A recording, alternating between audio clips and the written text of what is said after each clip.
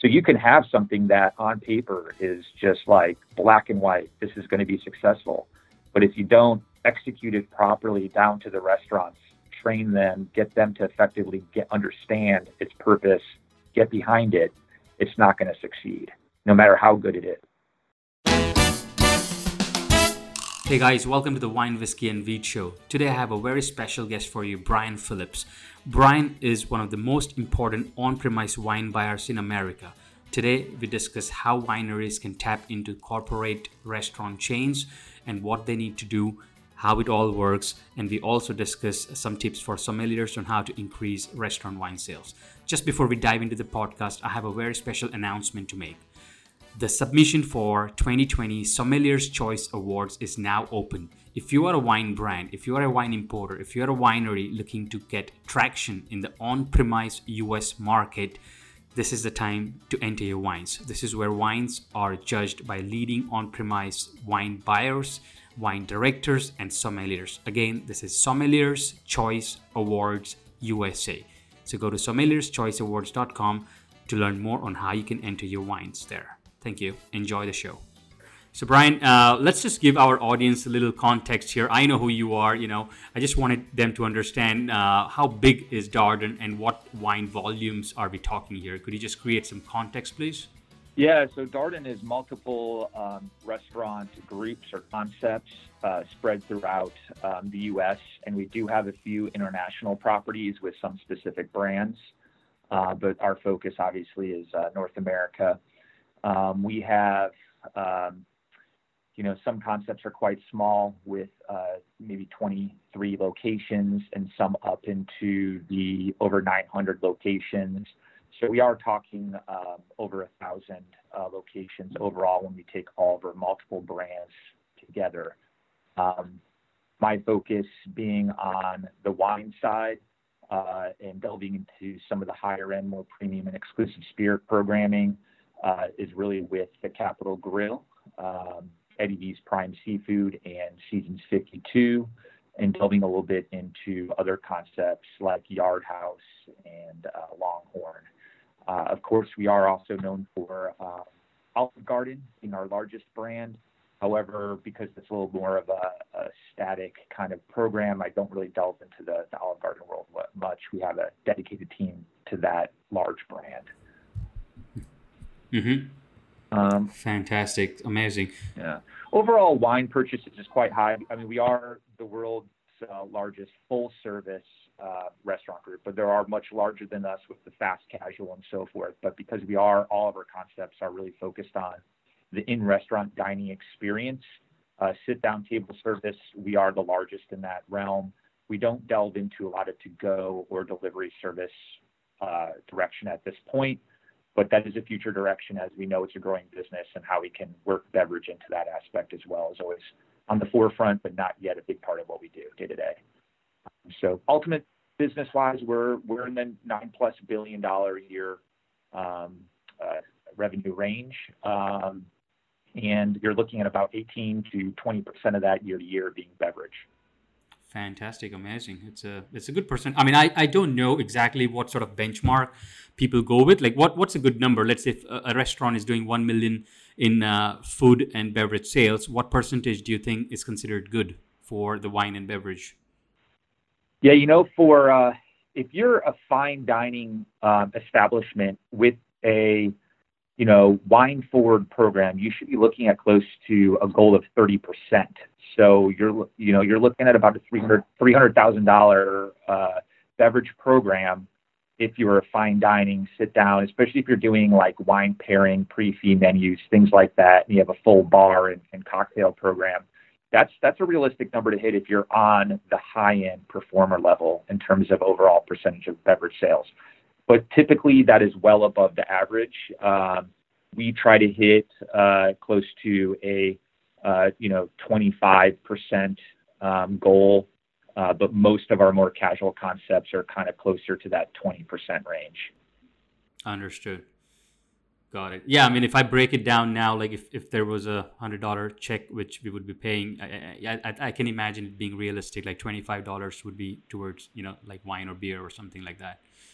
Exactly. And you have to take into account that a lot of people are just kind of quick in and out, and your lunch business will affect your Oh percentages. If yeah, you're dinner only, you should be aiming for a higher percentage because dinner is going to be a higher percentage of beverage sales. But most of our concepts are doing lunch as well. got it, got it. So it's a amazing journey. I mean, you must have started somewhere, and you must have encountered a lot of challenges. Plus, at the same time, you must have learned working at different kind of establishments, and now you are one of the, I mean, if not the most important on-premise wine buyer in America. Walk us through your journey, Brian. How did you start, and why are you where you are right now? Well, it's kind of a lot of people fall into positions. It really wasn't that way for me. I grew up in Chicago. My dad was a big fan of going out to eat and enjoying the food scene and liked to travel, and I kind of fell in love with that aspect. And I think that living in a town like Chicago back then, growing up, it was casual, it was approachable, it felt comfortable, it felt homey. And so I always kind of loved the experience. And so I decided early on that's what I was going to do for a living. I mean, there was really no moment in my life where I said, oh, I'm going to do something else. I mean, started working in restaurants in high school when I was 15, worked my way up in a pretty high-end kind of concept, and private dining and so forth. And then went to college and got a degree in hotel restaurant management because it's what I decided I wanted to do, and pursued it and started working in hotels and getting that hospitality background, which I think is the first step, is just understanding hospitality as a whole. And then it moved into restaurants. I opened up some concepts that were privately owned, and then jumped into with a bigger company such as this, and grew from there. But it all started in the restaurant, working the crazy hours that you work, horrible hours, late nights, weekends, holidays, pretty much most of my life. And up until this position has been the big shift for me, where it's been more at the corporate office level at our base restaurant support center. But it's been a great journey, a lot of great opportunities. But in terms of the beverage aspect, I did not know I was going to go specifically into being a beverage professional and being in the spot I am now. I was just more focused on operations, and I fell in love with wine. And even though it wasn't asked of me or expected or even really a part of my day-to-day job when I was in the manager partner role or director role, I pursued it anyways because I loved wine. And so I joined every organization I could. I started off with the International Sommelier Guild, became a CWE with Society of Wine Educators, which is a certified wine educator, because I wanted to pass on my love to others. And then now I just this year passed the Master Sommelier Theory exam, and am sitting so I got that one under the belt, and next year we'll be sitting for the tasting portion of the MS exam. So to hopefully put the exclamation point on my journey with achieving the MS exam next year is my big final goal. And that's what ultimately pushed me into being asked or pinned down for the wine director role at Darden. Got it. So, how much is business side of it? Like, have you learned the business principles or any fundamentals, or expect at that level? I'm sure you must be going through a lot of spreadsheets and numbers, and it's just not the romantic wine side of the business. Where do you learn all that from? Yeah, so I mean, that's why I'm fortunate that I worked in restaurants, because when you're a managing partner, you have to have your fingers on everything, from your turnover True. So rate. you said you tried your own restaurant, so I'm sure you felt the pain and you've done everything. Yeah, those haven't always worked out. I'll be honest with you. Yep, it's a tough business. It's a very tough business. Some work, some don't. Hey, I was happy to have like a 3-year, 5-year run on a restaurant. I'm happy with that. But ultimately, in the day, you have more losses than wins in most cases when it comes to doing your own business like that. But at the end of the day, you learn a lot from your failures. And opening restaurants that didn't work out, or taking opportunities that didn't work out, I wouldn't trade for anything in the world, because that's where I learned the most. You can't get that education from a college degree. You just can't. Especially in this business, you've got to put the work in. You've got to diversify your experiences. You've got to push yourself to where you're constantly always a little bit scared of what's going to happen next or what might not work out. If you're not stressing a little bit, you're not growing. In this business, unfortunately, you can't just take an easy path and say, oh, I got this degree, knock on a door, let me in and pay me for it. If you don't have real world experience, it's going to be hard to translate that, because I'll tell you, in this position, even working for a large company like this, we kind of create things as we go based upon what we need. There isn't this, oh, let's just plug it into here, and here we have this program that works and does it for us. We have to ultimately. Yeah, I think it's really like, what you really thought when you were walking the floor, how it should be, that drives up to the management, and then you make that change and bring it back down. Exactly. And now my biggest fear is, hey, have I become too much of an office jockey where I've lost touch with reality and what's going on in my restaurants day to day?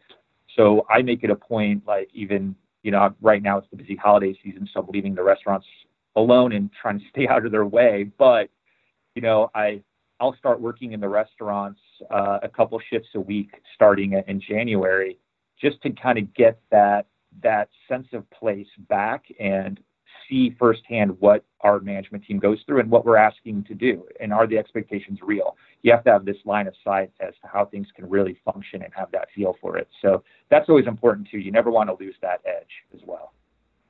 Yeah, super amazing. I mean, I think your title is, Brian, as what I can see from the signature, was Wine Strategy Darden, right? So yeah. Explain me, what does that include? Like, I till what I understand, the definition of strategy is, working towards a goal, and the map towards reaching that goal, right? So let's say 2020, how does your strategy planning look like?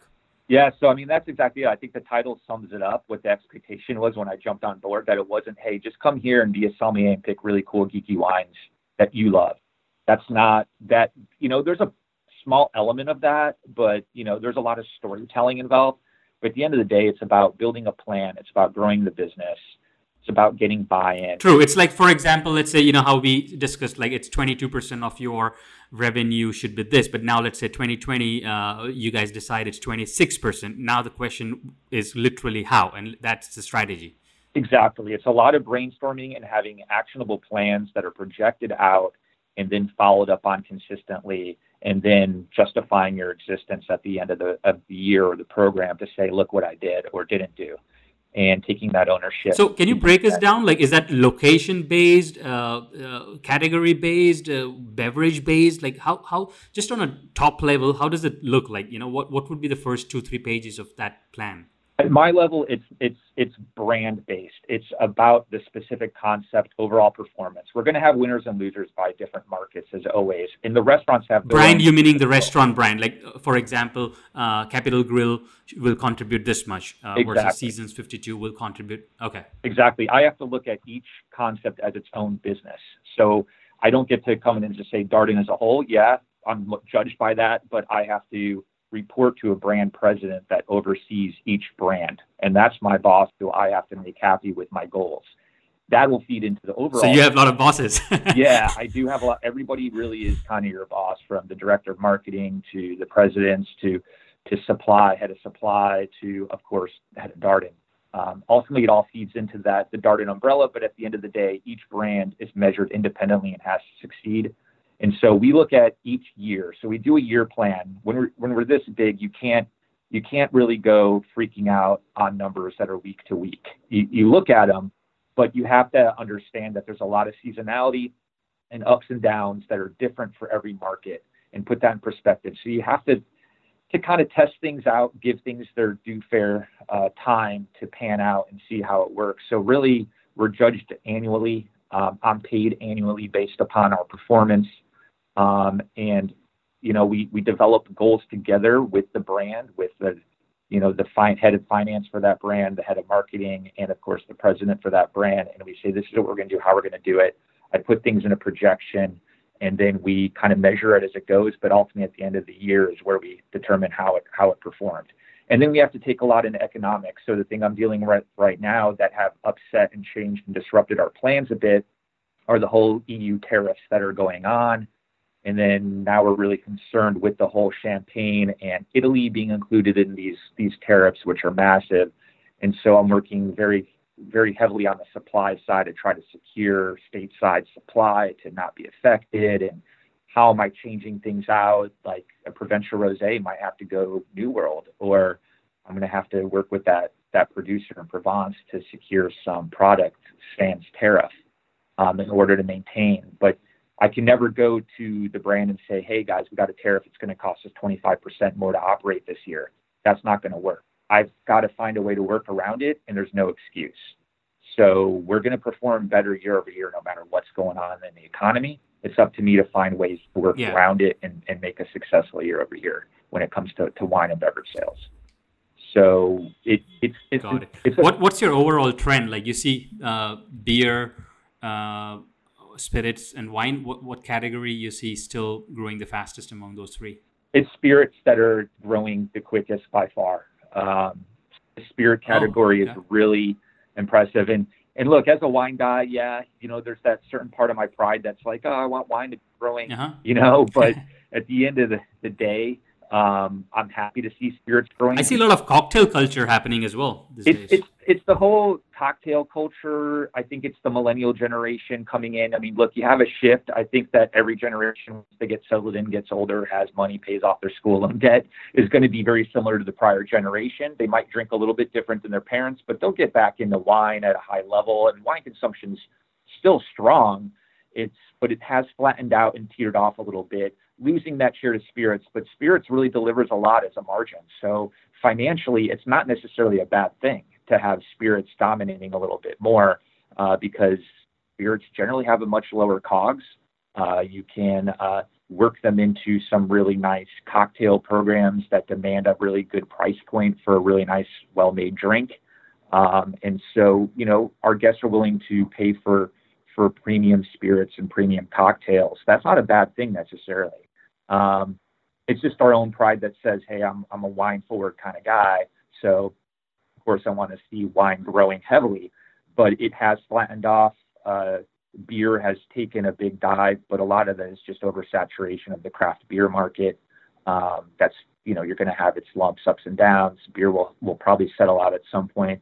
But the one thing that is growing greatly is spirits right now. So we're very progressive in our cocktail programs and developing savvy spirit programs for our brands as well.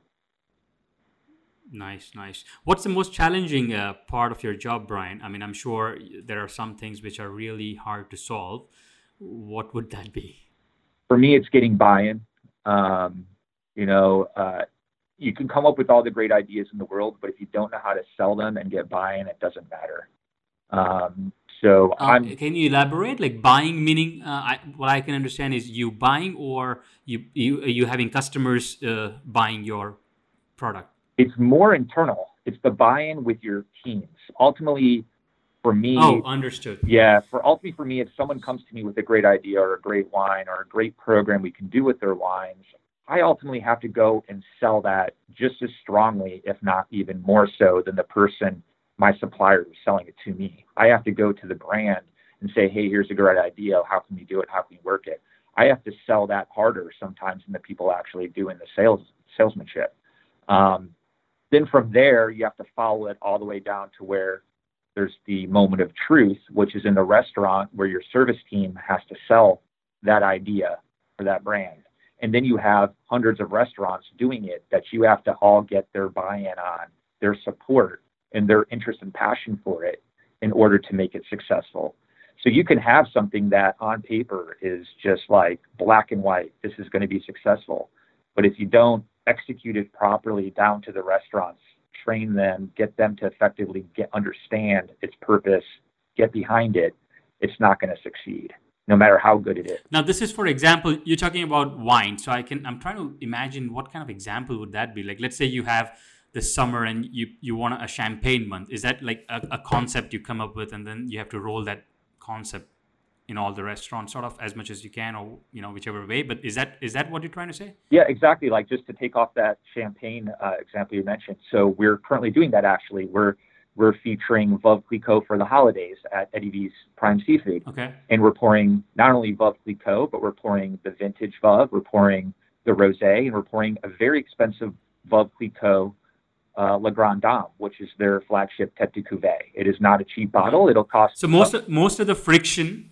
Understood. I got the point. Most of the friction comes from internal staff not hand selling that particular item. It can be. Where is the actual problem? Yeah, it can be. So you have the director of operations, senior VPs, things like that give a, and you have managers within the restaurant who are paid on the performance of the restaurant who get a little nervous when I say, hey guys, you have to sell, this bottle that costs well over $100 by the glass, and we're going to pour all 4 of these by the glass. And they have to consider, well, how can I sell through all this expensive champagne without it going bad? Because you pop a bottle of champagne, it's only going to last, maybe 2 days. So you really have to have some volume there. So it's a scary proposition to throw out there to a restaurant, ask them to perform. And not only that, I mean, you might be in Miami where it works very well, and then we have a location in Cleveland where it doesn't. And so you have to kind of make it work for the brand and get them to understand how it really promotes what we're trying to do and say what we're about. It's part of our culture. We're going to be known for selling top-notch champagne at this brand, and we want our guests to know that, and there's a value in that equity that we're building. And so that's you got to look at the experience part of it and connect it all. Yeah, exactly. And it's just like anything. If someone's really passionate about it and they love what you're doing, they're going to go out and sell it. And if they don't, they're going to pander it out. They're not going to really promote it. They're not going to get their team's buy-in, and then it kind of. No, I hear you loud and clear. In fact, today I just wrote an article and just posted on my personal LinkedIn, which was the most important person in the wine sales supply chain is the wine rep. So it's pretty much the same thing. That 5-minute conversation that happens, between the wine rep and the retailer is it. I mean, either a winery's brand is going to go into that account or never is that going to happen. So if that sommelier is going to recommend to their customers, it's going to happen. Your whole thing works. But if it's just not in the mood, nothing's going to work. Yeah, it's a fine line. Like I greatly respect all of our wine professionals in the restaurants, and they're very savvy, and they do a lot of their own great programs and wine dinners. And even though I have a very large core wine program, they still have a lot of freedom to build out the rest of their wine list. And so there's a lot of pressure on them, and they know what they're doing. And at the end of the day, everybody wants to be successful. So you just have to get them to also buy into what you're trying to do as well, while supporting their ideas. And it's a kind of a mutual back and forth fine line. You don't want to be, trying to stamp out what they're trying to do as well. You want to encourage their growth and what they're trying to do, while at the same time supporting your ideas. I find that the hardest thing, because it takes the most amount of your time. It's a lot of follow-up. It's a lot of training. And it's a big you have to have a lot of you have to win a lot of people. I mean, basically, it's a big it's pretty much putting an idea into execution. Exactly. It would be a lot easier if I could go down the street and go meet with the manager and talk to the teams and tell them what we're doing firsthand. But I can't. It's not easy for me to get from Orlando, Florida, where I'm based at our office, to Seattle, Washington very quickly, and then back to New York.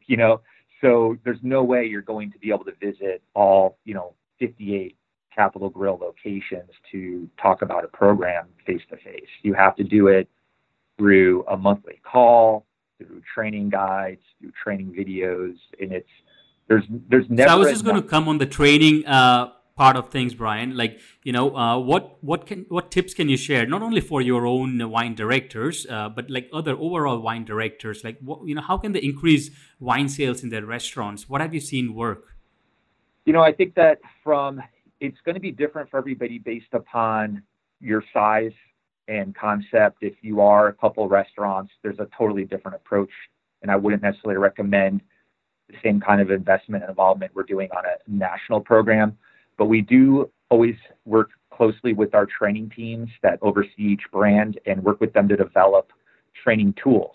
So first and foremost, you have to give them the tool to utilize in the restaurant, so that a manager in the restaurant can pick that up and train the team with it. And that's going to be a video that we always do. We do server cards that go in their server books, posters in the back service alley, so they're always seeing what the wines are and what the program is. We do leaders guides. We have our suppliers, who are great partners that represent these wines nationally, have their educators go into our restaurants on our behalf to taste them on the wines, to train them on the wines, tell the story. But at the end of the day, what it's really about is the story. You've got to be a great storyteller. You have to get them to be interested in it. That's how people are drinking wine today. They want something juicy, pardon the pun when we're talking about wine, but they want something they can grab onto and understand. And then they have to know why they're selling it. What's in it for them? How does this drive business? How does How does it satisfy our guests more? How does it define us from the competition? How does it make them money at the end of the day? And then, you have to give them kind of really quick, easy one-liners as well. Something that you have to manage the message. What are they messaging to our guests? You have to message that. And so you have to define that for them and how you want it spieled. What is it that they're saying to the guest? 100% agreed. In fact, I say the same thing. Like wineries need to have that one-liner for the reps and sommeliers every time. There's just that one line which they can tell the consumers. Exactly. And when you're this large, something of interest for suppliers would be, when we're looking at a program and we're partnering with somebody to do a program, we're really looking at suppliers that we know can execute and support it on all fronts, and training and supporting the restaurants, getting into the restaurants, getting in the product they need, and helping us get the team buy-in and education is essential. That we will sometimes pick a program solely on the supplier's ability to execute those elements. That's as important. That was actually my follow-up sort of question, where what sort of programming and logistical requirement you have for some brands to qualify for corporate placements. Like do you expect them to be nationally distributed, let's say Southerns or Glazers network, or what sort of minimum requirement is there even to qualify for them to even have a meeting? Yeah, it depends on the size of the program. For something like just, hey, you're going to get a great by the glass placement that we're going to pour on, say, a core event.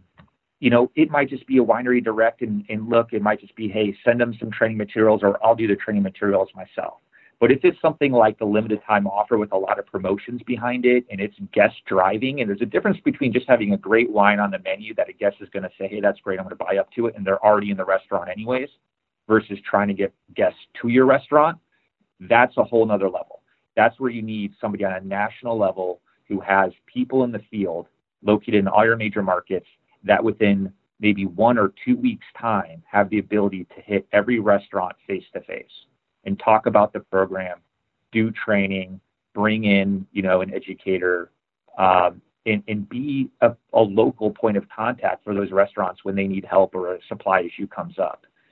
If you don't have people in the field on a national level that can get things done quickly, it's going to be a hard sell for you to get into a big national program that we're putting a lot of marketing dollars behind to get guests in the door. And once you promote something and guests show up specifically for that program and you don't have the product, or the service team doesn't know about it or can't effectively talk about it, that's a big failure. You can't have any of the steps.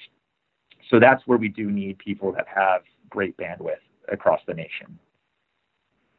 Amazing, understood. So let me just break this down for our audience. So what exactly we're talking here, guys, is there are two types of scenarios. It is a catch-22 position. One is either you build Kendall Jackson, where everyone knows and they're ordering, and the restaurants don't have to do anything, or you support and you do a lot of stuff, and you're national and you push and your feet on the ground and you do everything before you even present a meeting. Exactly. Like when you look at somebody like, say, take Jackson Family for instance, they have a great, they have a very deep team of educators, master sommeliers, supply team analytics, supply channels. That you just don't have a lot. Yeah, they're like partners. They help you solve some problems which you guys can rely upon, right? Yeah, they can better execute a large-scale national program at times. And it doesn't mean we don't we automatically discount people that don't have that necessarily. But they really have to prove that they we're just saying it's a requirement. It's more of an expectation, because you have to feel for the restaurant as well. Exactly. You just can't supply the wine and forget about it. You got to understand their business. Exactly. And you have people locally in the market that understand how it works in Dallas versus how it might work in, say, Orlando, Florida. Two different markets completely, and I think in all honesty, Brian, it makes it easy for you to even work with an educated supplier. We're not saying here small or big, but we're just saying educated supplier. If they understand, what all goes behind the science of a corporate placement, then your job is much easier. Exactly. And one of the fun parts of my job is finding some small little producer that's doing some one-off stuff, and I've even helped some of these producers get distribution so that we can have it in our restaurants if it's something I really fall in love with. But it's not going to be the wine that we're promoting in a national program to drive people to the door. There's just too many variabilities, that could come with that. So. Always Got it. a balance. So I think you said, one of the things you said, you storytelling is, I mean, we've been hearing this term, storytelling is a way to sort of hand sell and things of that nature. So in an interview, when you're interviewing, or you may have a manual, like a standard operating procedure where you identify some skills for sommeliers, do you test them that are they a good storyteller, or what kind of skills are you looking for when you are interviewing for, sommeliers? Yeah, I mean, right now it's a good problem to have that we have such a low unemployment rate. But in all honesty, for the hospitality business and restaurant business, you kind of want some unemployment rates to go up because it's tough. You're fighting for every person right now. The qualified people are, they're far and few between. And so what we really look for is people that want to grow with us. So the first thing we're testing for is people skills first. Are they a people person? Are they someone who can put the team before themselves? That's most important. If there's someone that's coming in with some wine game, they might be a certified sommelier. We have a lot of sommeliers in our restaurants. We need a sommelier that's not about them, but about the team and looking to make other people sommeliers. We want people who will spark more passion for wine, for service. And, certifications are great, but it's not the most important thing. We want people who want to grow with us and want to help others grow with them. And none of that is wine-based questions. We're not asking them to name, give me all the communes north to south of Burgundy. I don't think that comes up. Yeah, it's still the basic hospitality characteristics, right? That you're looking for, like the server characteristic, like how humble, how likable. Exactly. If you look within our company, the presidents of our brands were all people that worked within the restaurants, either as managers. Some of them started off as servers. Some of our directors of marketing were hostesses. So these are people that we're growing to build our business, because if you don't have bench strength, it's hard to grow your business. It's hard to open a restaurant if you can't count on a manager and move them from one restaurant to another and have an experienced manager opening a very important restaurant in a new market. So really, we're looking for bench strength, people we can build and grow, and we'll support them on anything they need. If we need them to get more wine knowledge, we'll give them that while they're in the door. But first, we want to see them be someone that's about hospitality first, and someone who's going to be a team player and work with others and kind of drive that passion and build the culture. So I know that's. So you're trying to avoid churn rates, basically. You're looking for long-term as much as you can, right? Exactly. I know that's kind of a broad answer, and I wish it sounds easy when you say it, but it's so hard. I've been in the restaurants trying to staff new restaurants. No, I get you. You're looking for soft skills, basically. You're just looking for a good person.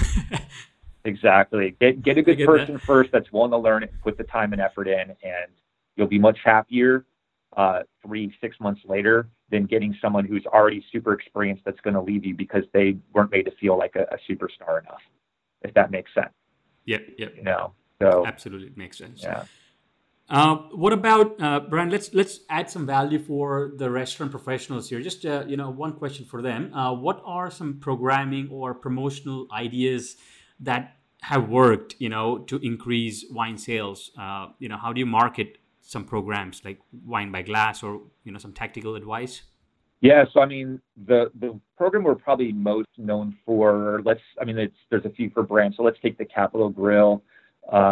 We're doing a program called Generous Pour.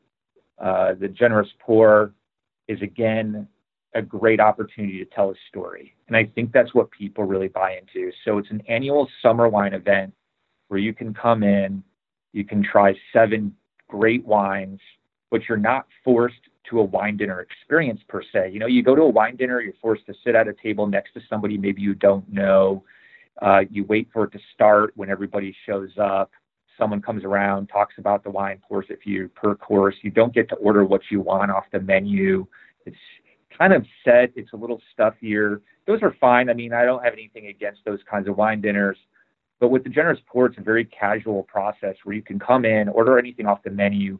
The service team is really well trained on pairing a specific producer or a specific theme of wines, a flight, with whatever you order.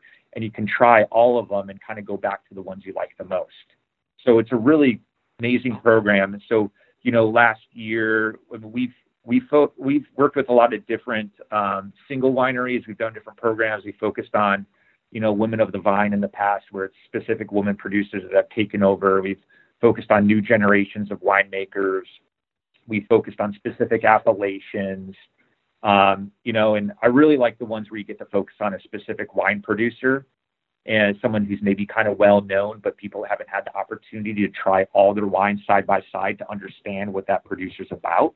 And I can't give away what we're going to be doing next year, unfortunately, but I'm really excited for Got it. partnering with an excellent wine producer that's really well known, and having them go out and be able to talk about the different wines so that guests can understand what they're doing. So that's a program that drives a ton of people to our door. I mean, anyone that comes in our restaurant, that's what they order. 80% of the time they sit down, they're ordering the Generous Pour Flight. That's pretty amazing. Got it. But apart from the restaurant inside, like how do you promote that outside the restaurant? Like, digital marketing or signs on the windows? What other things do you do? That's, we don't put billboards up. That's not that kind of a brand. So it's all digital. It's directly reaching out to our guest base that we've collected. They've signed up to receive information through Open Table reservations as well. And we put it out there. And we do a lot of social media. We work with a third-party marketing company, and we'll host dinners, and they'll do some. I'll host an actual example of the dinner. They'll come in and review it, and they'll post the review. So do you data mine? I mean, let's say there are this 1 million people who dined, but do you know, like, of that 40,000, are this people who drank wine or are beer people? Do you have that sort of data as well? Oh yeah, we do. Yeah. Okay. Yeah, Nice. we track the preference of every single item on our menu that we sell in every restaurant and all our programs, and know how it performs and how it does. Ultimately at the end of the day, we use those numbers to see what our guests want, and you have to pay attention to that and ebb and flow with it and make sure we're delivering what they want. So we know where our average price point is, what our average bottle price is, how a certain program performs by each location. And yeah, What about the deco? How do you work around the deco to create that ambience to drive wine sales? in terms of driving wine sales, like if we work through that data, what we're really seeing is, are we having ups and downs? So it's really about year over year comparisons. A lot of our programs aren't new. We've done them for many years. So the Generous Pour, for example, is 11 years in now. So we will look at how it performs year over year. And ultimately, one of the main things too is, how is it performing on social media? How are the clicks? What we have what's called an electronic guest survey, where we actually get surveys back from the guests after they dine with us as to how they felt about it. And we track all of that, and we will get thousands of them. And it gives us a good idea of where we are. Now, if you're a smaller restaurant, standalone restaurant, it's a little more challenging. You just have to kind of do it based upon your own internal numbers, but also be on the floor and talking to the guest. And we don't have that luxury, so we really do have to find other ways to get that information. And that's usually through direct feedback, through online surveys and tokenization, which is a whole other world that I don't completely fully understand myself. But it's interesting to see what's going on, and each program is kind of has its own goals to hit year over year. Mm-hmm. All right, super, Brian. So one last question, I was very interested in this personally. So how do you measure wine performance? Let's say you have this 10 wines in your menu. How frequently do you measure that? Like, let's say every month you will see which were the worst two, and how do you know it's the worst two, and what do you do about it? Yeah, so that we have every restaurant typically has a point of sale system. That's that little computer that they ring the order in on, right? You see nowadays the handheld ones a lot. You've seen those a lot, the handheld ones, but essentially it's all the same thing. It's a point of sale system. And from there, we track the sale of each item, and we have what's a preference. And a preference number is just basically how its percentage overall is preferred over another item, how it sits within the category. And then we read the margin as well. So you might have something that's a lower preference item. Maybe you have a very high-end Cabernet that you sell for $30 a glass, right? And it maybe, of course, isn't going to have the same preference as an entry-level glass of Prosecco, but the margin on it's very high because it's a higher-end item, higher cost, but higher margin. you get a little bit more reward at the risk, and you'll say, well, that's a better performer than something that's selling more because of what it brings to the table at the end of the day. So you have to look at it from it's like dollar contribution, correct. And you want to make the guest happy, so it's not always about the dollar either. You have a lot of guests that like Prosecco, you want to make them happy. So you have to make sure you have your high preference and your high margin items equally balanced and make sure that they're all doing their part. And that's how you basically do it at the end of the day. And then you look for better wines that can maybe. So within each category, you will have you'll break down the entire thing, right? Like you'll have a high margin. You'll have internal categories, and then within that, you will have your best and worst items. Exactly. And if there's something that's not performing well, that's just something we have to consider another opportunity for another wine, or just do away with that category altogether.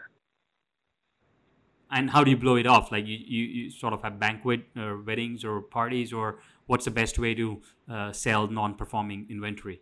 That's a tough one, and ultimately it comes down to the restaurant, unfortunately. But when we do announce that we're doing a deletion, we have to again train on wines that we're not going to be carrying anymore, which sounds kind of odd. But you have to train on the sell-through focus, and we make it part of a daily pre-shift. So we'll say, hey, guys, here's our delete list. Here's what needs to come off the list. Our goal is to sell through it in 3 months. And here's some daily rewards your staff. Have a meal for the top performer, a bottle of wine you can provide your top performer who sells through these wines. And just try to burn it off through just calling it out every day. Here's a focus, and here's the reward if you can sell through it. Yeah. Understood. It's pretty straightforward. Like just hand selling and incentives. Yeah, got the point. Yep. Yeah. Super, Brian. Amazing. Thanks for the insights. Have you got anything else you would want to share and cover? No, really. I think, at the end of the day, to me, wine and beverage is all about culture. If you have a beverage culture, you're always winning. And I think that's the long battle we're always trying to go for. So to me, it's always just about trying to build the people up within the restaurant to do the best they can and support them in doing it. And that's kind of what at the end of the day, that's what my job really is summed up. Even though there's a lot of technicality. I think you just reminded me of Buffalo Wild Wings by saying that they've created this beer culture, and wings is the secondary thing now. Exactly. There you go. Well, thank you very much. I appreciate it. Thanks for your time. Great talking to you. Thanks a lot, Brian. Amazing. Have a good rest of the year. So guys, hope you found value in this. Try to dissect everything that we said, and it will help you pitch the national restaurant buyer better. Write down every single point and work your business plan around those metrics, and try to pitch that more than anything else. If you haven't yet subscribed, please subscribe to the podcast. And again, one final time, an announcement for Sommelier's Choice Awards. The submission for 2020 Sommelier's Choice Awards is now open. If you are a wine brand trying to get traction in the on-premise US market, you need to enter in Sommelier's Choice Awards. Thank you. Enjoy.